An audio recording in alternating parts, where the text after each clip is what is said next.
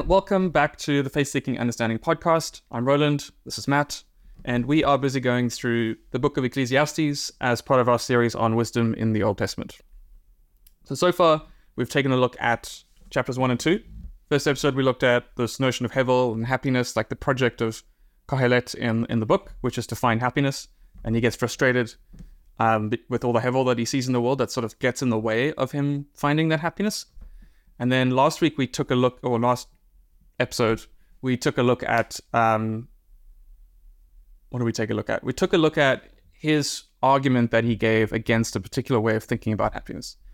Now, in thinking about it a bit more, I think the way that I would summarize it is like this, is that he wanted to show that happiness is not found in being better off. Okay? Which is, that's a pretty bold claim. Yeah. Because it's almost, for some people, that's almost a definition that happiness is about being better off, right? Yeah.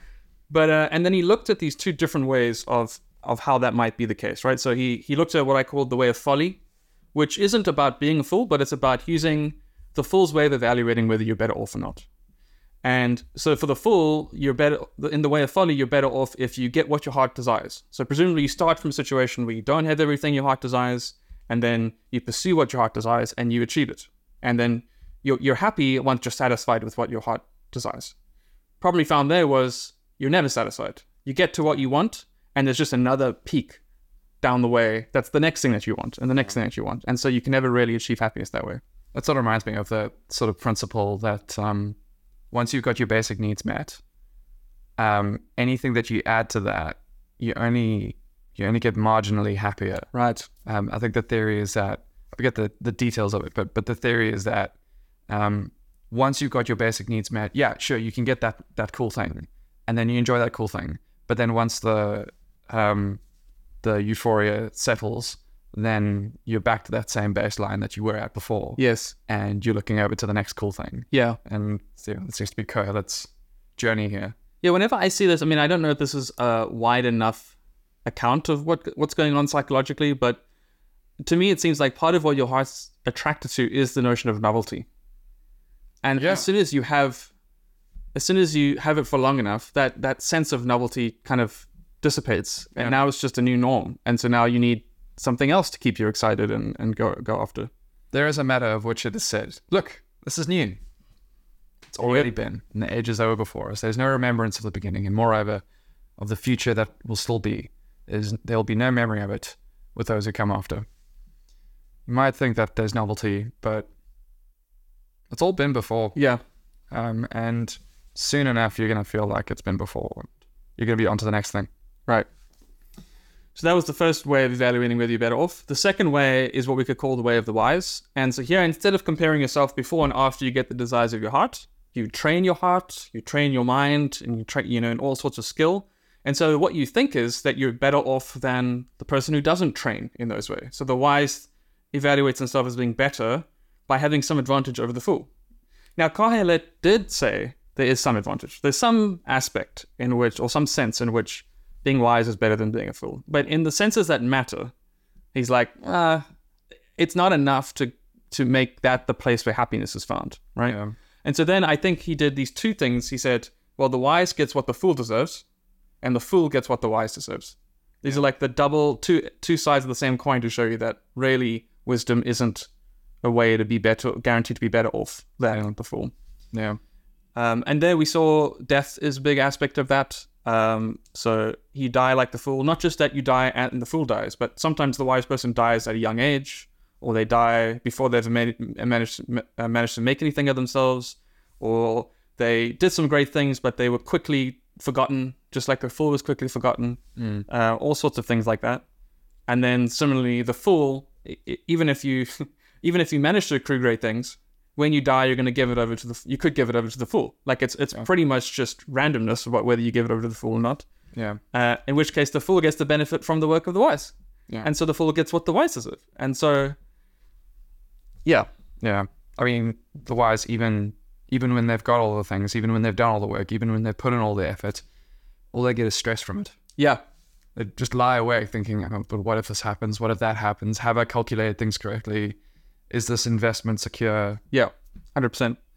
And so at the end of it, within his persona of the king, who's going after happiness like this, he's very disappointed. He's like, well, what now? Like, what are we supposed to do, right? And he kind of just like throws his hands up and is like, okay, I guess God needs to give us happiness. Yeah. And that's sort of where he ended it. It wasn't a very positive ending at that point. So now we come to chapter 3, and my claim is that at this point he is pretty much starting over again. So he's taking off this can I say veneer? He's taking off this like mask of the persona, and he's like learning. He's learned the lesson from it, and now he's saying, look, now let me show you how it really is done. Like, let me show you the right conclusion to draw from this. So let me just articulate what I think is the structure of the book as a whole, and then we can see how chapter 3 fits in. So in the beginning, God created the heavens and the earth. In the beginning, it was the Word. In the beginning was the Word. Oh, my word. Okay. And the opening of the book of Ecclesiastes is Divrei Kohelet, the words of Kohelet. So Let me double check that out. I want to make sure that I'm not lying to people. Yeah, Divrei Kohelet ben David Melech B'Yushalayim. The words of Kohelet, son of David, king in Israel, in Jerusalem, sorry. So we have, in the beginning, we have this introduction, was the first section, right? That was chapter 1. And that was broken down into 2 parts. So we had a poetic introduction. I don't know where to draw this. We had initially had a poetic introduction in 1 verse 2 to 11.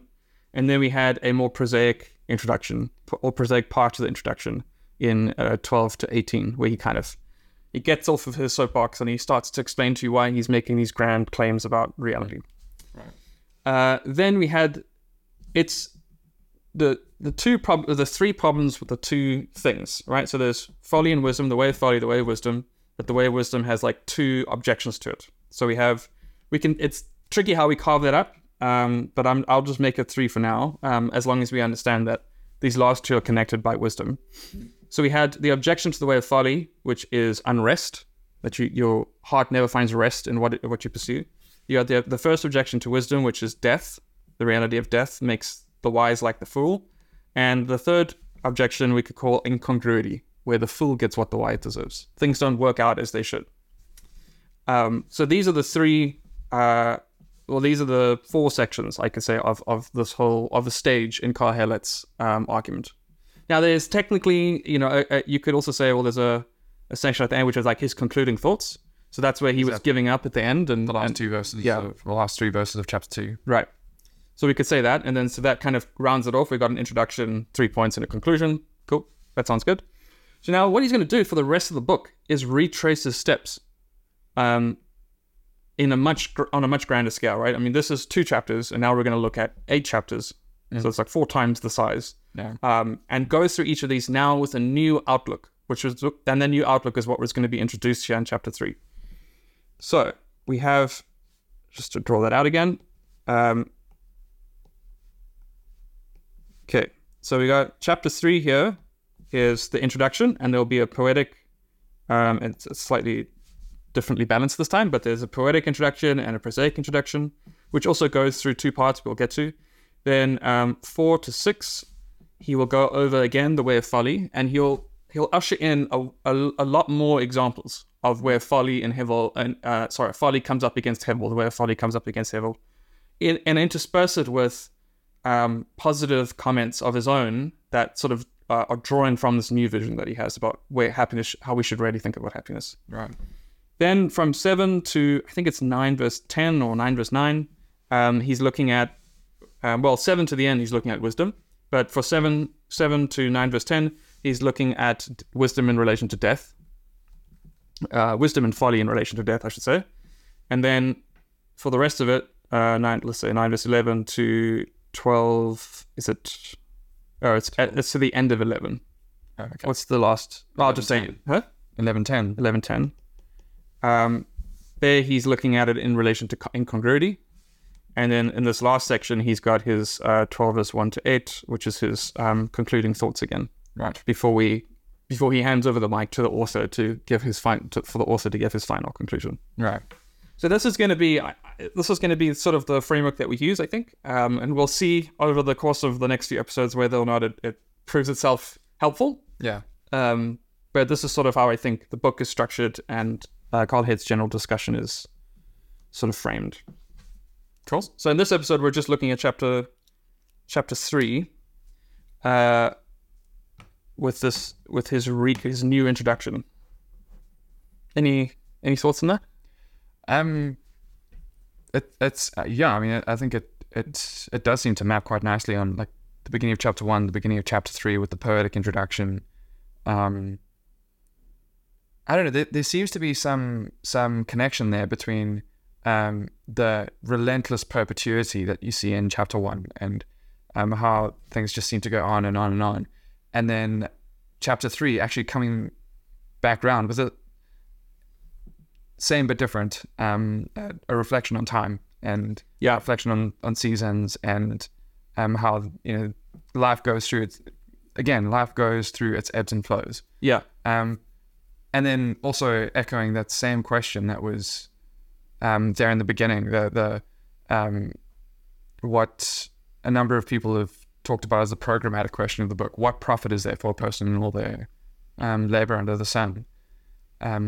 Yeah, we see that in 3 verse 9. Yeah. He repeats, so in 1 verse 12 to 18, he's got these like 2 sections where he like says something and then he gives like a claim, right? He said, what is in 12 to 15, he says, or 12 to 14 rather, he says, what is crooked cannot be made straight, right? He's talking about like the inability to change things to benefit yourself. Yeah. And then similarly at the end of in verse 18, he says, with wisdom there's much vexation, right? And similarly in chapter 3, his prosaic part is broken down into these 2 parts where you have he's talking about how we can't change anything because God's actions are set and we can't override those actions, right?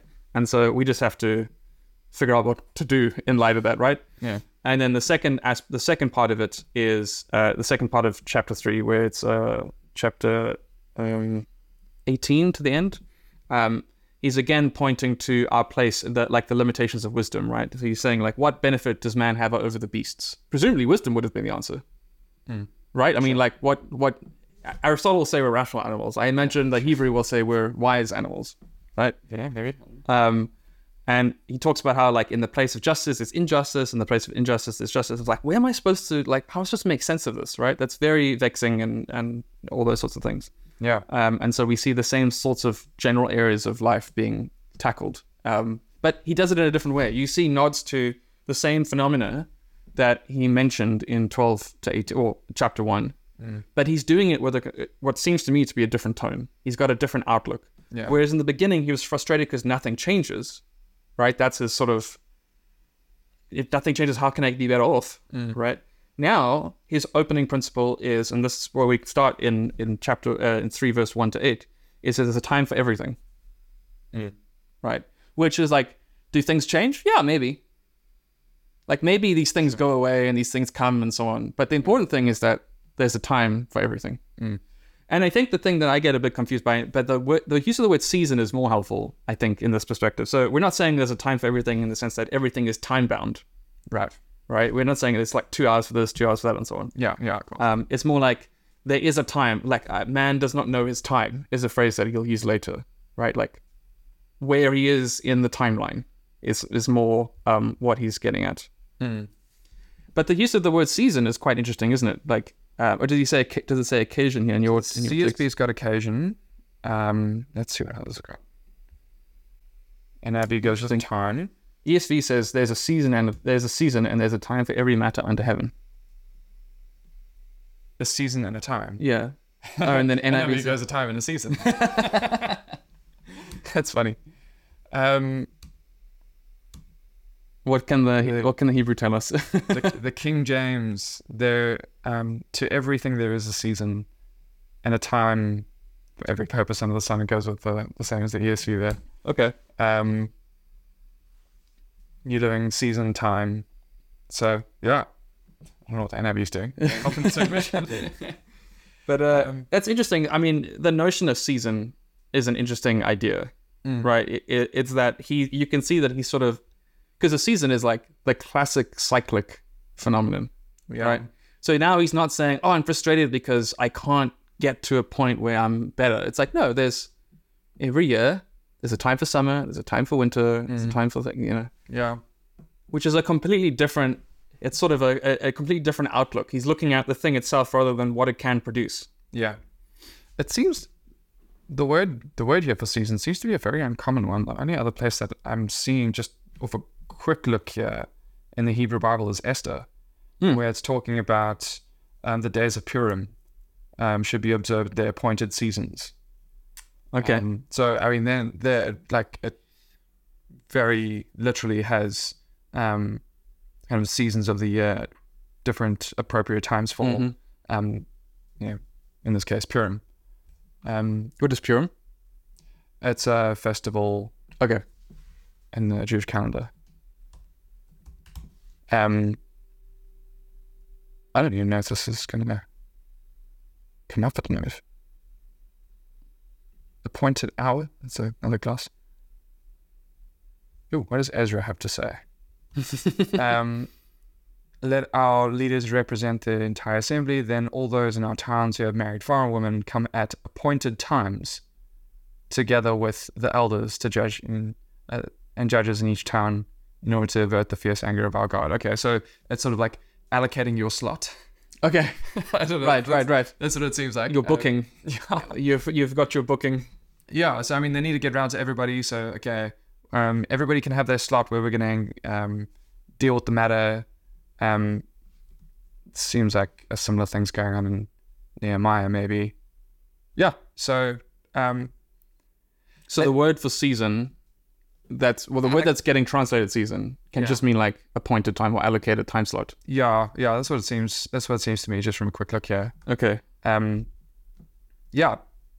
That's interesting. Yeah, because, I mean, that was the one thing that I found interesting in the examples that he gives, is he never actually just says, like, summer, winter thing, right? He gives examples of a time to be born, a time to die, a time to kill, a time to heal, a time to plant, and a time to pluck up what is planted, right? Yeah. It's like, which I guess, he clearly has that in mind, but he just doesn't mention it. A time to break down, a time to build up. There've sort of been two main ways that this has been carved out. The one is that there's a season and a time for everything, a purpose under the skies. This idea that there are appropriate times for different things, and the goal here is to kind of slot in at the appropriate time. That the right thing at the wrong time is the wrong thing, sort of thing. Okay. Yeah. If Aristotle talks about doing the right thing in the right way at the right time. Yeah. And I mean, on the surface of it, like, well, as a principle, I think that's right. I just don't know that that's what Kohelet is actually saying. Yeah. It seems more like that life has its different seasons. Yeah, it kind of goes... Life has its different moments, that times when this happens, times when that happens, times when this other thing happens, time where that thing's happen. There's just going to be this ebb and flow that we need to accept about life, and God is in control of it all. Yeah, let that shape and then therefore let that shape the way that we think about happiness, right? Within the context of this project. Although I'd be hesitant about importing that into the appropriate seasons. That as an overall, this is the reality of life. So consider that when you're thinking about how to live, rather than trying to find our place in the different seasons of life that are being laid out here. Yeah, right. Not least of all because you don't have a choice when you're going to be born or when you're going to die.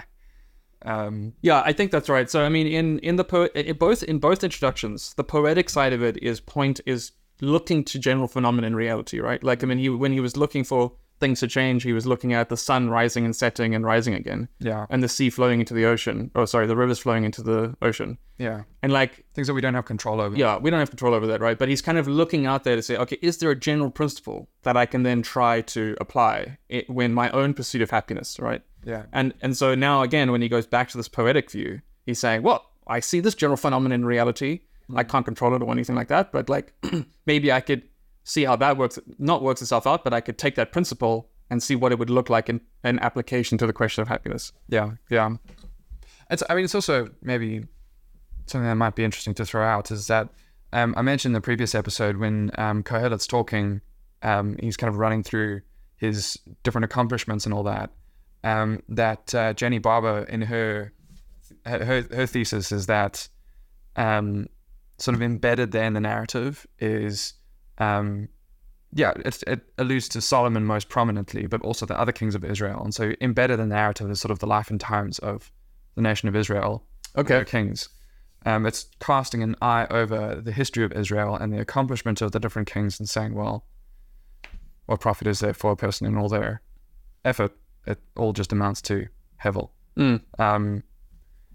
And she makes a similar connection here with the seasons here that we see in chapter 3. So she kind of looks at some of the intertextual links between chapter 3 and other parts of the Hebrew Bible and kind of notices that there's a time to plant, a time to uproot, calling to mind the way that the nation of Israel is planted. That actually is, I seem to think in Exodus, it talks about the way that Israel is planted. They use the language of planting and... But yes, there's the language of planting, the covenant made with David in 2 Samuel 7, the way that they're established as a people, but then the way that they're uprooted in, say, Jeremiah, when they flouted God's covenant. Or there's a time to kill and a time to heal. Maybe thinking of the prophecies in Ezekiel, where the people are slain as they're sent into exile. But God says that he'll breathe new life into his people. And in Hosea 6, that they're invited to return to God because although he has torn them to pieces, he will heal us. Though he has injured us, he'll bind up our wounds. It's Hosea 6. So she sort of, we can multiply examples, but she sort of goes through that to say that what we have here is not just a generic, these are the different things that we can expect over the course of our lives, but this alludes to the life and times of the nation of Israel. And as God's people, at this point in history, thinking, what does that mean for us? Where do we fit into God's plans and purposes? Frankly, it seems quite mysterious. Well, it's interesting because that way of thinking about it fits well with what he then goes on to speak about, where it seems to almost come out of nowhere that he says that he understands that God is the one in control of all these things, right? Yeah. Because he doesn't mention that in 3 verse 1 to 8, but then when he then moves on in 9 to the end, it's very clear that he understands God is doing everything. So he says in verse 11, God has made everything beautiful in its time, right? Which is like, oh, now maybe you could say, yeah, cool, because he believes in God, a God of a creation, which fine, he does. But fine, yeah. It's even more at home with that idea that, well, God has been instrumental in his interactions with Israel and what he's managed to do with them, right? Like sometimes he brings armies to wipe them out. Sometimes he gives them blessing, and and it's sort of up to him how those things happen. Yeah. So just as in before, he in chapter 1, he had this principle, nothing changes, and then he applied it into 2 cases. There was 1 verse 12 to 14 and 1 verse 15 to 18. So too, he does the same thing here, right? So he says, there's a time for everything. And then in 3 verse 9 to 15, he applies this principle to say, well, there's a time for every person. And then in which has implicated, there's a time for every person that God is in control of, right? The business that God has given man to be busy with is that they have to figure out how to live in their time, right? Which is, again, calls to mind the thing that he said in 1 verse 12 or 13, where he says, I've seen that God has given man an unhappy business to be busy with, right? And so now we see, okay, he's got a very different outlook, right? There he was unhappy, here it's beautiful. Yeah. Then similarly in 16 to the end, he talks about how there's a time for every deed. So he applies the principle of there's being a time for everything to there being a time where God will judge everything, right? Which is his sort of way of coming to terms with the fact that right now there's wickedness in the place of justice, right? And it's like, well, we know there's a time for everything. That's a general phenomenon we can see. So there's going to be a time for every deed at some point. Yeah. So we can look at each of those, but I think what I want to emphasize right now is that some people try to draw a wedge between the author and Kohelet, right? Yeah.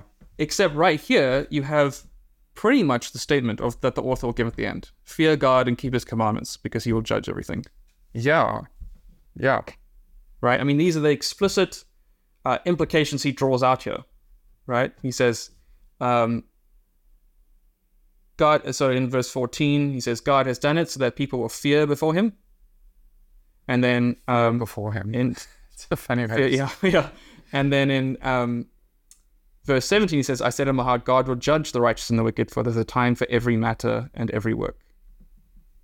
Right? So in my mind, the author at the end, despite how, emotional and dramatic the book is going to become, like if this is his conclusion, if this is his like sort of new project, his outlook that's going to shape the rest of his project, we have to understand that the author and Kohelet are basically on the same train. They're on the same side. Yeah.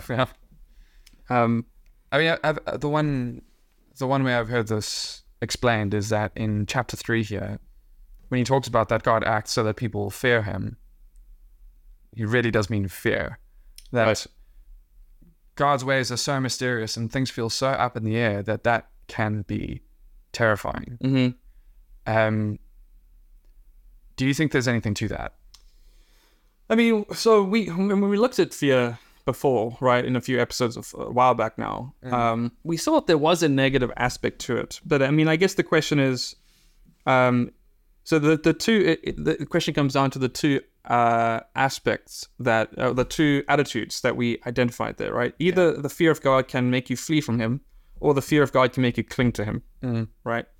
And as far as I can see, Kohelet is saying, well, we should work with God, right? Like he's made everything beautiful in our time, including us, and he's that everyone should eat and drink and have pleasure in all his toil. This is God's gift to man in verse 13, right?